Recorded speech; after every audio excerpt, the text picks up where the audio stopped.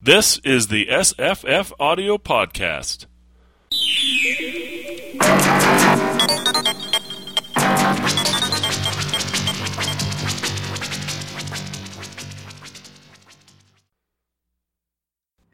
Today's podcast is a reading of Oblivione by H.P. Lovecraft. It's read by Wayne June. It runs just 5 minutes, and we will be discussing it afterwards. Oblivione by H.P. Lovecraft. Read by Wayne June. When the last days were upon me, and the ugly trifles of existence began to drive me to madness like the small drops of water that torturers let fall ceaselessly upon one spot of their victim's body, I loved the irradiate refuge of sleep. In my dreams, I found a little of the beauty I had vainly sought in life, and wandered through old gardens and enchanted woods. Once, when the wind was soft and scented, I heard the south calling, and sailed endlessly and languorously under strange stars.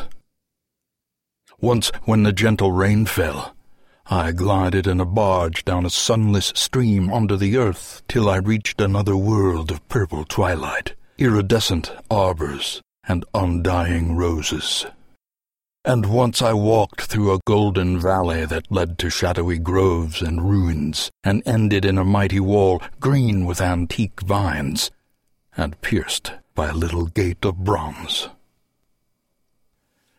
Many times I walked through that valley, and longer would I pause in the spectral half-light, where the giant trees squirmed and twisted grotesquely, and the grey ground stretched damply from trunk to trunk, sometimes disclosing the mould-stained stones of buried temples. And always the goal of my fancies was the mighty vine-grown wall, with the little gate of bronze therein. After a while, as the days of waking became less and less bearable from their greyness and sameness, I would often drift in opiate peace through the valley and the shadowy groves, and wonder how I might seize them for my eternal dwelling place, so that I need no more crawl back to a dull world stripped of interest and new colours. And as I looked upon the little gate in the mighty wall, I felt that beyond it lay a dream country from which, once it was entered, there would be no return. So each night in sleep I strove to find the hidden latch of the gate in the ivied antique wall, though it was exceedingly well hidden, and I would tell myself that the realm beyond the wall was not more lasting merely, but more lovely and radiant as well. Then one night in the dream city of Zakarion, I found a yellowed papyrus filled with the thoughts of dream sages who dwelt of old in that city, and who were too wise ever to be born in the waking world. Therein were written many things concerning the world of dream, and among them was lore of a golden valley, and a sacred grove with temples, and a high wall, pierced by a little bronze gate. When I saw this lore, I knew that it touched on the scenes I had haunted, and I therefore read long in the yellowed papyrus. Some of the dream sages wrote gorgeously of the wonders beyond the irrepassable gate, but others told of horror and disappointment. I knew not which to believe, yet longed more and more to cross forever into the unknown land, for doubt and secrecy are the lure of lures, and no new horror can be more terrible than the daily torture of the commonplace. So when I learned of the drug which would unlock the gate and drive me through, I resolved to take it when I next awaked. Last night I swallowed the drug and floated dreamily into the golden valley and shadowy groves, and when I came this time to the antique wall, I saw that the small gate of bronze was ajar.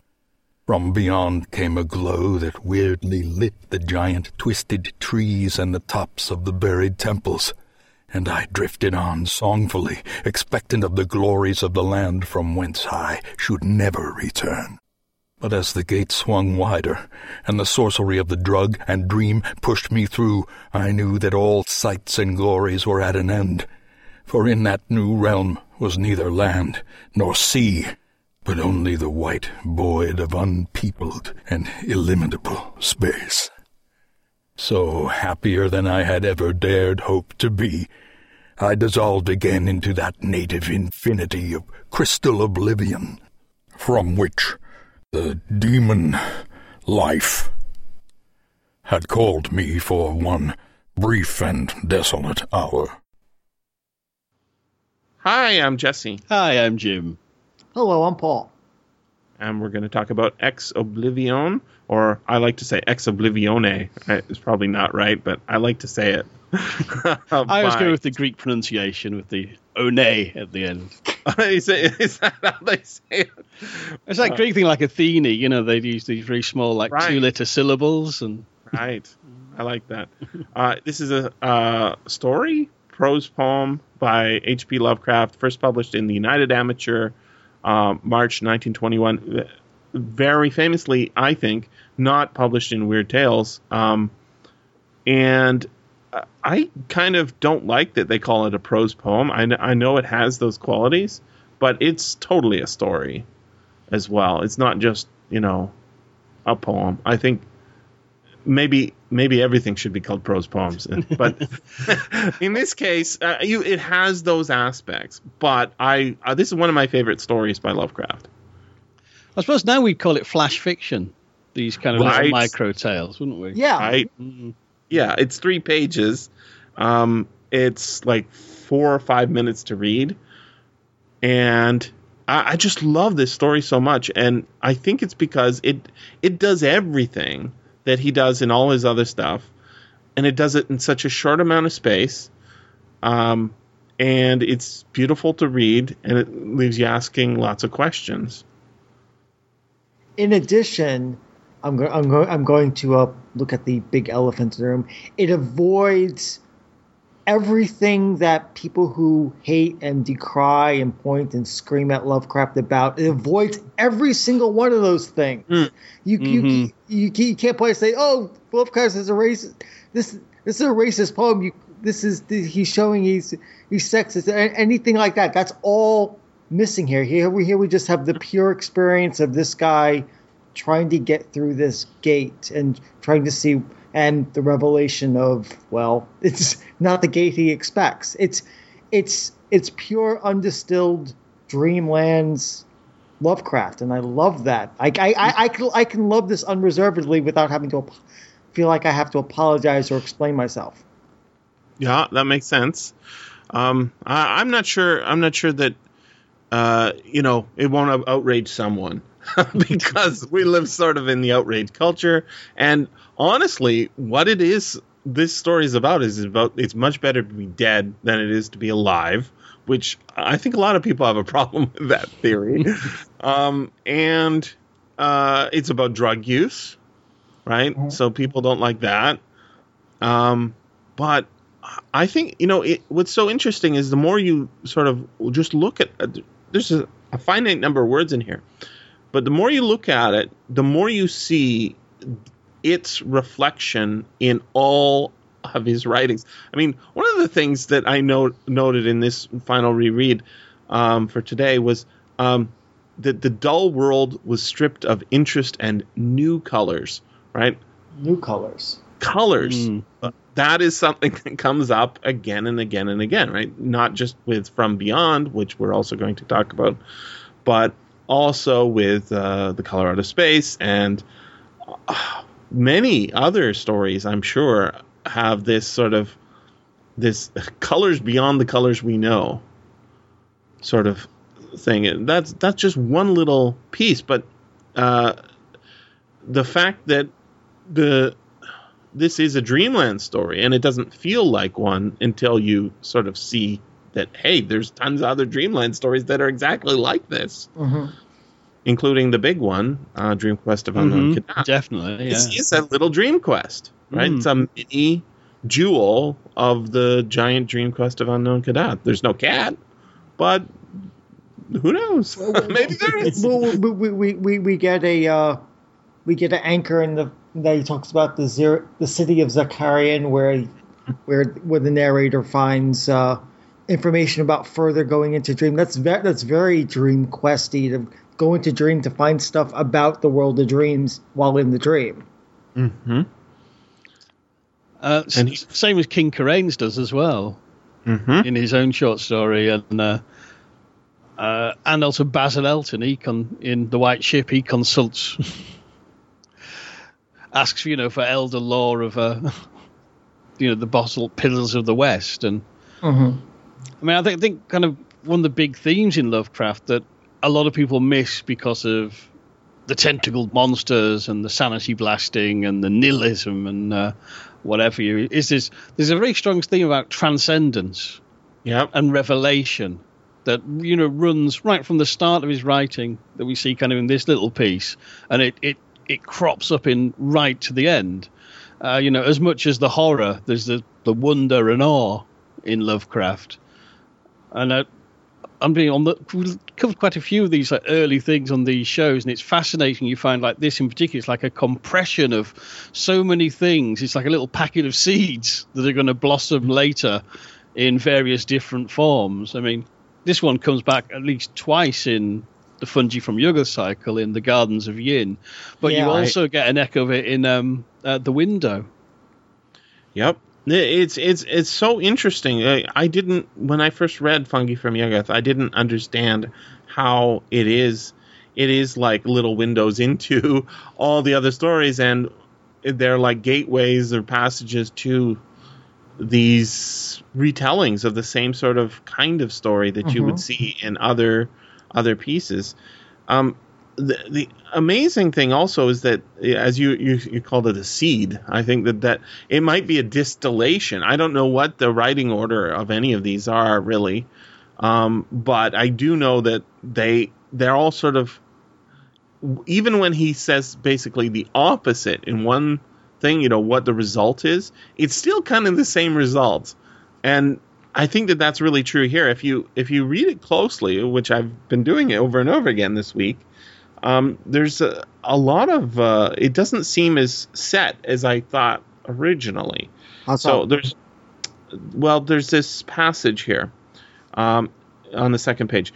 Some of the dream sages wrote gorgeously of the wonders beyond the irrepassable gate, but others told of horrors and disappointment. So on the one hand, the dudes are saying, oh, it's wonderful over there. You can't believe how great it's going to be. And the others are, no, it's terrible. But it's an irrepassable gate. So how are these guys getting that info? And then the narrator says, I knew not which to believe, yet longed more and more to cross forever into the unknown land. For doubt and secrecy are the lure of lures, and no new horror can be more terrible than the daily torture of the commonplace. So when I learned of the drug which would unlock the gate, and drive me through, I love that line, to drive me through, I resolved to take it when I next awaked. So we got a hint earlier that, maybe it's at the end, opiate. That word opiate comes up. So I had my mom make some poppy seed cookies for me so I could try and drive myself through the gate. I didn't overdose quite enough. But there's a whole other Lovecraft story that has this exact same sequence, right? And I think it might have been the first one I had with Wayne June on. It's called, what's it called? It's about a guy who's dying from the plague, and he takes opium, and he passes through and finds himself in a house. There's a peninsula, and the ocean is coming in and deep waves, crushing and tearing away the landscape, and there's a jungle beyond.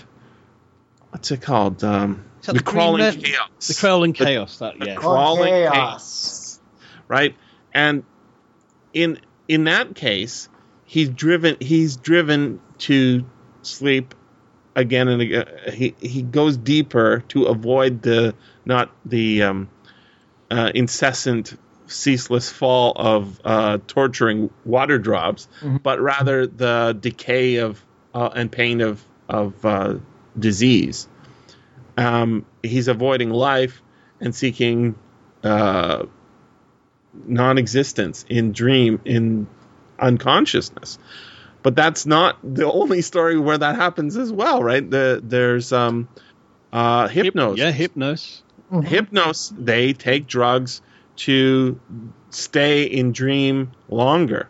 Or they might be just he takes drugs to stay in dream longer. And so when they break through the barrier, however, there's always barriers, right? They break through.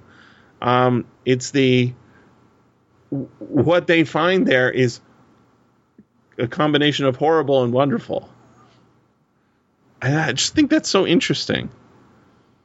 Well, it's often that thing of kind of in Lovecraft as well, this duality of perception. It's like in the Fungi from Yuggo's sonnet, The Window, when they pierce the bricked up window, there's a rush of air from the alien voids that yawn beyond. They fled, but I peered through and found and rolled all the wild worlds of which my dreams had told. However, for the other people, they've seen cosmic horrors and God knows what, and I'm out of here. Yeah. But it's also this shadow over Innsmouth. There is that, the final revelation. Spoilers, folks. He is one of the deep ones, and that's horrific. But then when he realizes what it entails, I get to live forever in a house made of pearls under the sea. This is amazing. I shall dwell with wonder and glory forever. And is that Lovecraft seemed to be very interested in that kind of that transmutative revelation of that what can be horrible can become transcendent. And what can be transcendent can become horrible and sanity blasting. Indeed. Yeah, you can't unmix the two. You wind up getting both, whether you like it or not. It's a gate which you go once you go through, you can't ever go back. So it's a irrevocable step that winds up getting taken again and again and again. And Lovecraft really seems to be really interested in that. Apotheosis is not quite the right thing because it's not like they're becoming gods, but that sort of and evolution isn't quite the word either. That sort of I guess I'm trying to find a word other than transcendence, but I guess transfiguration. Transfiguration. There's a good word. That transfiguration is something Lovecraft likes to confront readers with, as maybe a counterpoint to the insignificance of humanity against his cosmic landscape. There are those who wind up stepping into the beyond, whether they will or not. They sometimes embrace it, and sometimes embrace it with madness, and sometimes do it full joy, and sometimes without full knowledge of what they're really getting into. But they all step across that threshold, and that's the transfigurative wonder. They step through the window, right? Right. It goes right back to that Lord Dunsany story, The Wonderful Window, where they dream of escaping the dull life and break through somehow into the other world. As you say, Mr. Jim, the servants run off, but he peers through and finds unrolled the wild worlds of his dreams. Right, that the world of his dreams had told, and then the next poem, A Memory, is suddenly he's in a new land. Right, that is very much unlike somebody's house. There were great steps and rocky tablelands stretching half limitless in starlit night with alien campfires. I love that. Alien campfires. What does that mean? Shedding feeble light on beasts with tinkling bells in shaggy bands. Far to the south, the plain sloped low and wide to a dark zigzag line of wall that lay like a huge python of some primal day, which endless time had chilled and petrified. So it's like a giant snake, right? Or it looks like it kind of reminds me of if you ever go to Grand Marais in Minnesota and you look south, you can see the zigzag low hills of the Sawtooth Mountains, and that kind of reminds me of that image. Yeah, well, it is. It's petrified. It's petrified, and you get that in a lot of native stories about geography, right? This is a petrified man. That is a giant, right? And it continues. I shivered oddly in the cold, thin air, and wondered where I was and how I came, when a cloaked form against a campfire's glare rose and approached and called me by my name. Staring at that dead face beneath the hood, I ceased to hope, because I understood. So, is this a negative or a positive? It's yes. really unclear, right? In the drawing I did for it, it's like death, right? That's why he knows who he is. And they're like giving each other high fives because he wants to die, clearly. But notice that there's this thin line of wall separating the tablelands that he's on from some other land beyond. And that leads directly into the next poem, and I think is reflected in Ex Oblivione, or Ex Oblivion. It goes like this, the Gardens of Yin.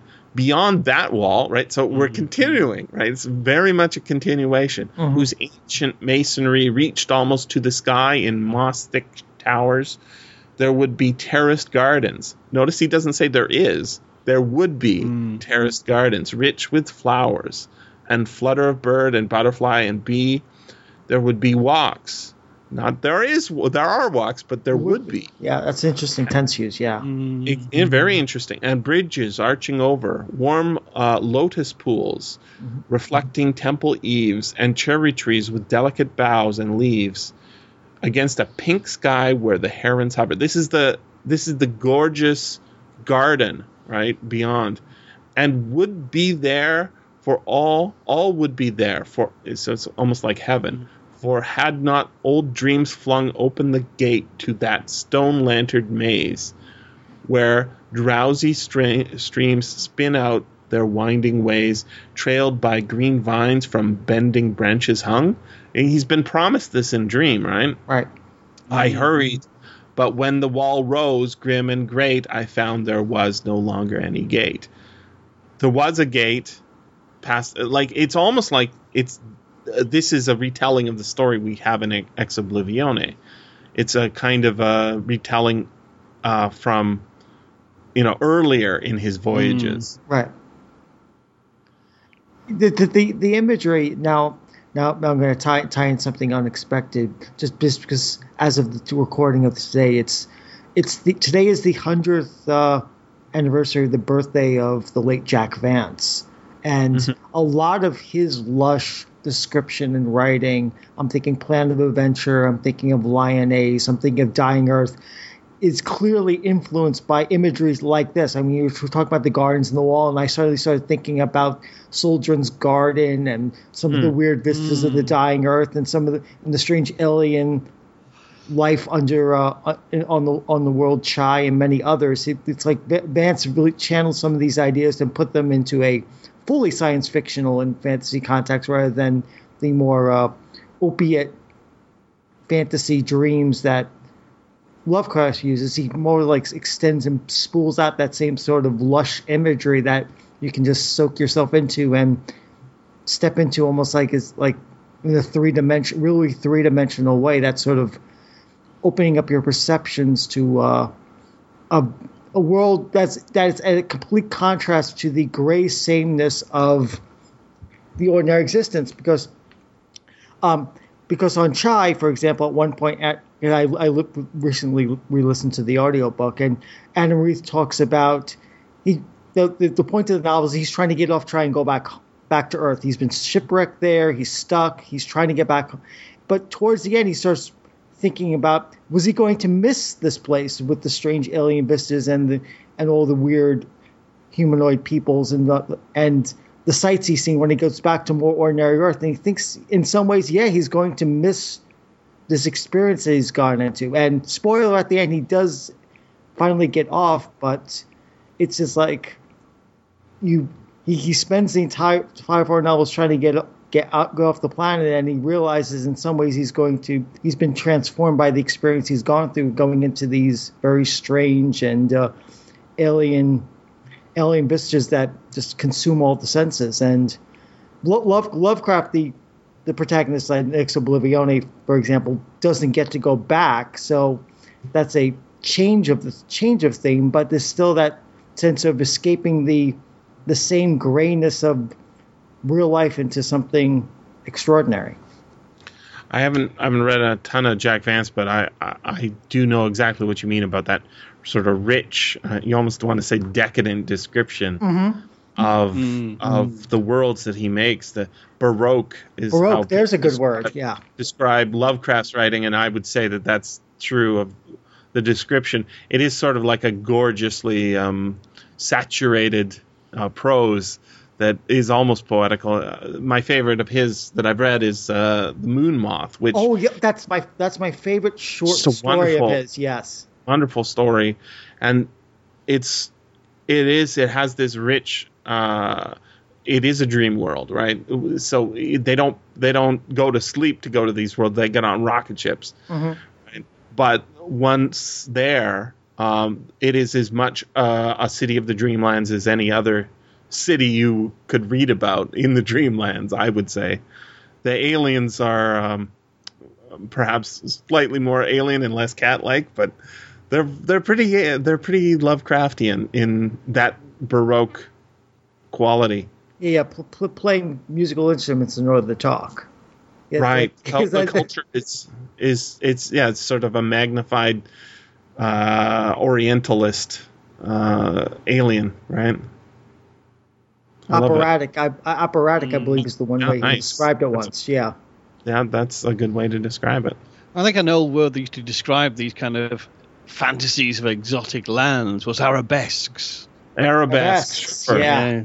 And there's a lot of that in that kind of in Jack Vance's. You can see he's drawing on that old school view of fantasy that was actually kind of rigged in sarabands and curlicues of hashish smoke, or imagined hashish smoke. If you know what I mean, yeah.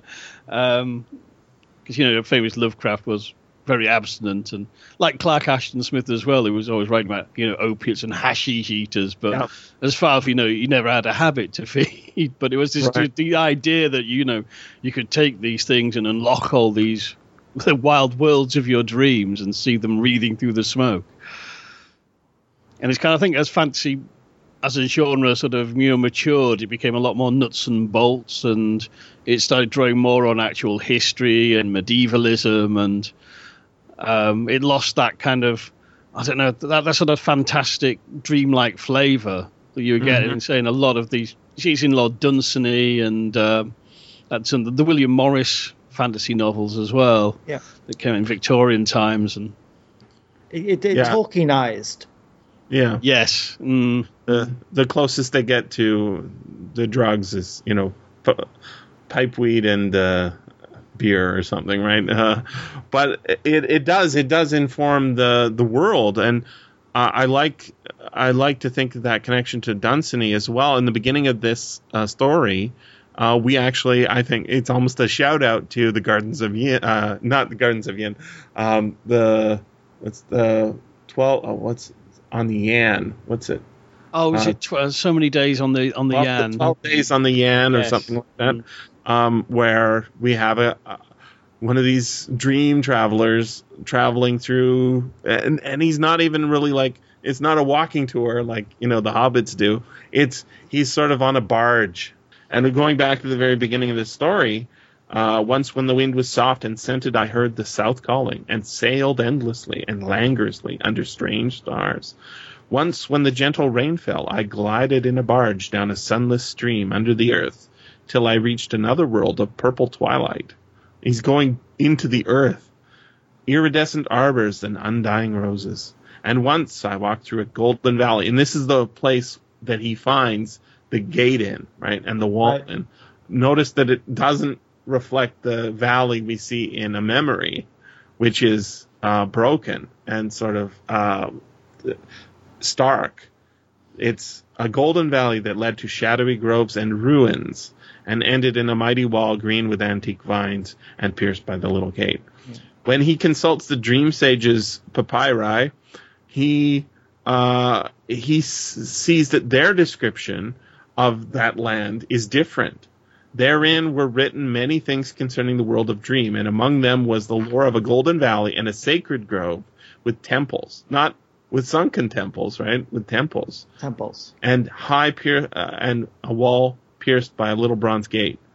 So the documents he's consulting are describing the land before the destruction of the temples or the abandonment of the temples, where the temples have sunk into the gray ground, right? So there's so much richness in like what's happened. What happened to these temples? Did everybody pass through into the wall, through the gate? They all took the drug, right? This is almost Robert E. Howardy sort of the destruction of civilization. And I think that it also reminded me of the Borgias story. Oh, really? About which Borgias? Yes, the second temple. No, I think it's the second temple where it's a man who voyages deep into the jungle and gets out and takes residence in a ruined temple. Yes, that's the Circular Ruins. That's the one, yes. Okay, yeah. That's right. And he dreams a dream. Yeah, he dreams a dream of a man who dreams a dream. That's and right. So it goes on. Good point. When we get through to that wall, right, I love that the gate pierces the wall. When he goes through the wall, he finds that the drug has opened the door, made the door ajar. He can pass through now. What he finds on the other side, this is the most interesting. Somebody's description of what happens. Lovecraft was reading a lot of Schopenhauer, is what they said, and I'm like, I don't know, but this is what it says. I knew that all sights and glories were at an end, for in that new realm was neither land nor sea, but only white void of unpeopled and illimitable space. So remember what he expected to see beyond there. Some people said it was horror, and others said it was, beautiful gardens. And if we're anticipating the Gardens of Yin, what do we get? We get gorgeous, a gorgeous sort of Eden or heaven.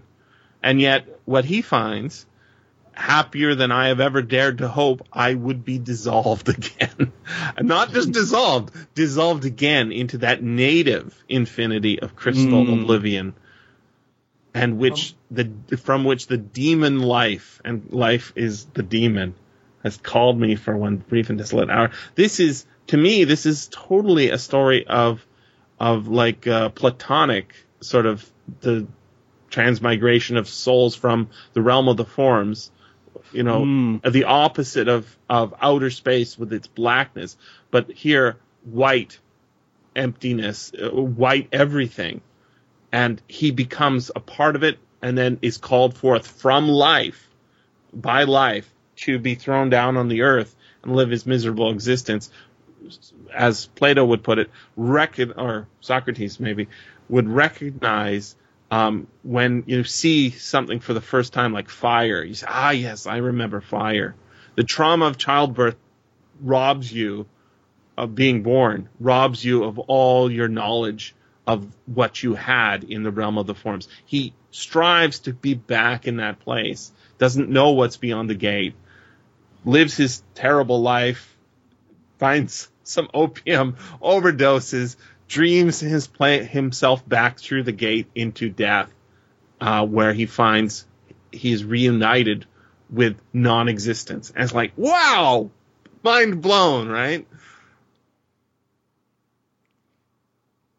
I find it interesting. There's a little, not almost a throwaway line, but about the dream sages. He says them, who were ever too wise to ever have been born in the waking world. And that's just a little line, but with the end, it gives you a hint. There's a hierarchy of being.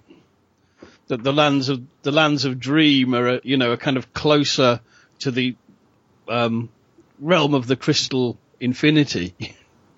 Indeed. I'm thinking of a little bit from the movie Waking Life. Have either of you seen it? No, I haven't seen that one. I've heard of it, but never watched it. Jim? I've seen it quite a few years ago. I need to go back to it. So, It is about a guy who winds up wandering through dream after dream after dream, and he can't get out. There's references to Philip K. Dick, who we haven't talked about yet, strangely on this podcast, on this episode.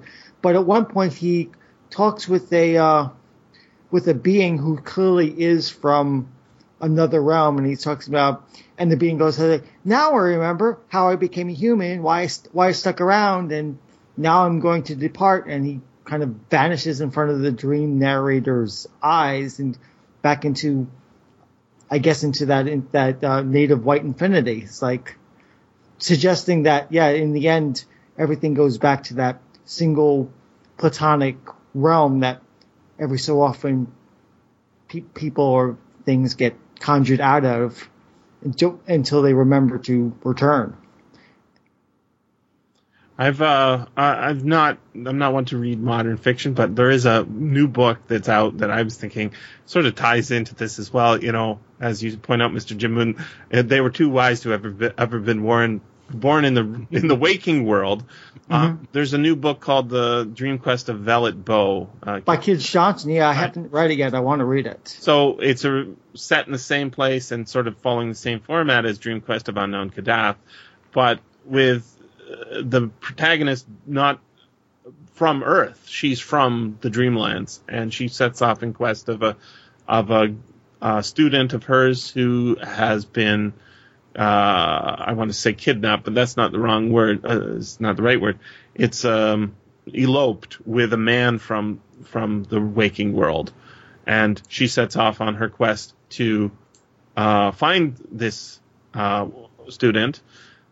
Makes me think that, this is a dream person coming into the real world. Maybe that's the ending, like it's if you're born in the dream world, can you die or do you live forever in dream? Well, if you come into the waking world, I don't know how you would do that. I certainly know that I can get to the Dreamlands. I do it every night. However, I don't. How I get through there, how I pass through, is unclear to me, and it would be equally unclear to see how a dream person could pass into the real world. But it's very fascinating, right? According to Lovecraft, there are a couple of spots where the enchanted wood of the Zoogs touches the waking world, right? And as do some of the burrows of the ghouls, right? You come up out of a tomb somewhere. Right?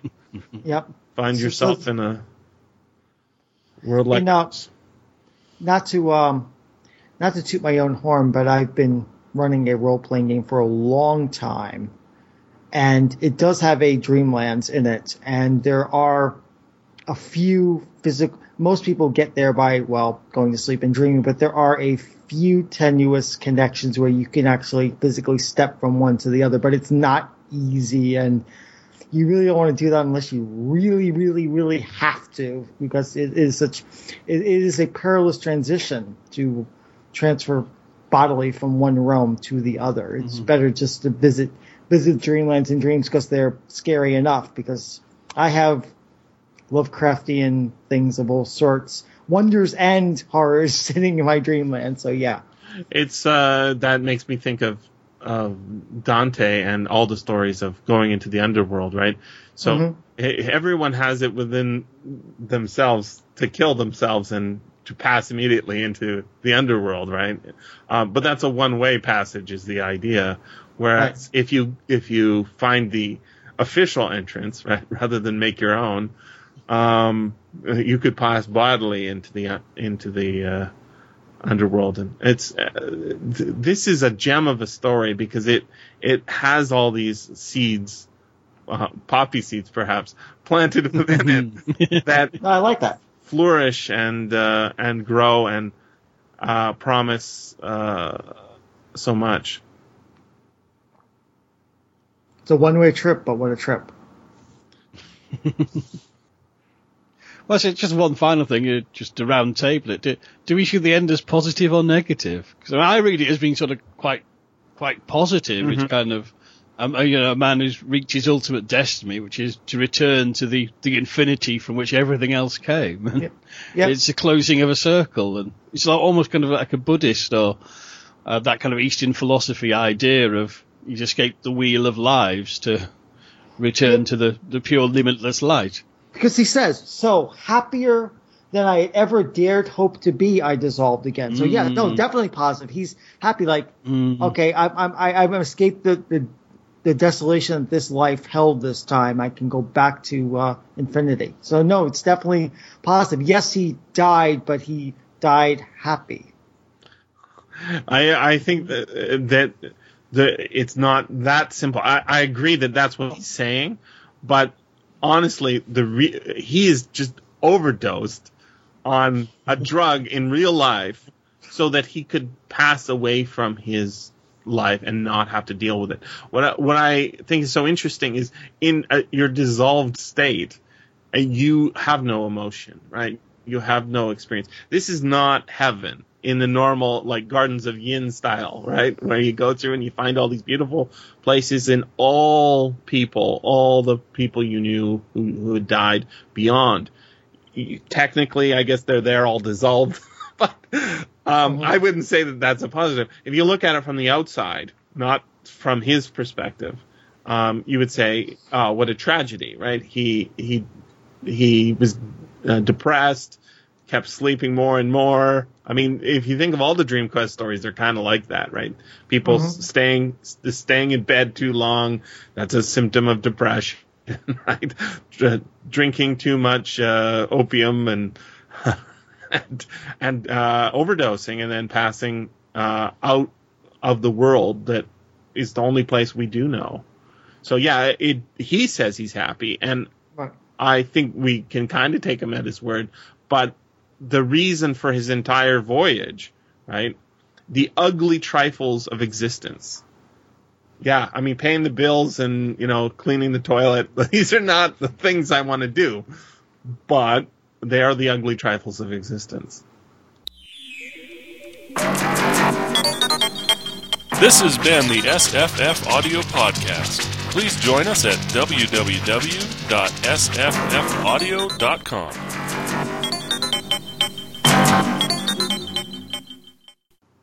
Fair point. Mm-hmm. All right. I think your ending's happier than mine. When you step outside the story, then it looks like, he had a lousy life and he's suicided by drugs. That's not happy, shiny in the least.